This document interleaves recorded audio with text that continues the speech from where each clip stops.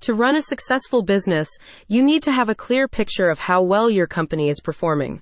Knowledge is power, allowing you to make more informed decisions about the future of your business. So how do you achieve this clear picture?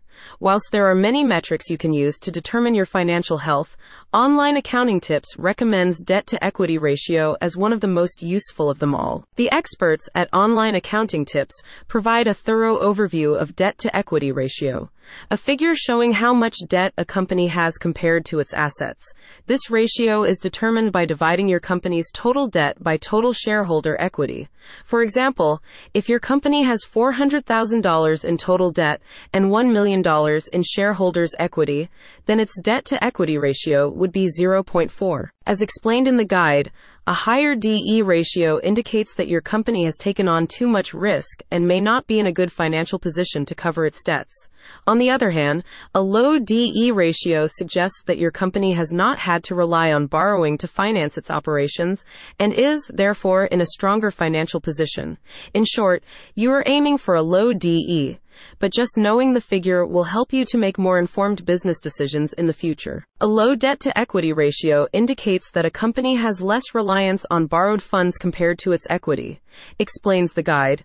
This means that the company is not heavily burdened by debt obligations, which can be a positive sign of financial stability. It also suggests that the company has enough cash flow to cover its debts and may have lower interest expenses, impacting profitability positively. The guide moves on to explain the terms liquidity and solvency in assessing your company's financial health. Liquidity refers to a company's ability to meet short-term obligations, turning assets into ready cash, whereas solvency assesses a company's ability to meet long-term debts and financial obligations.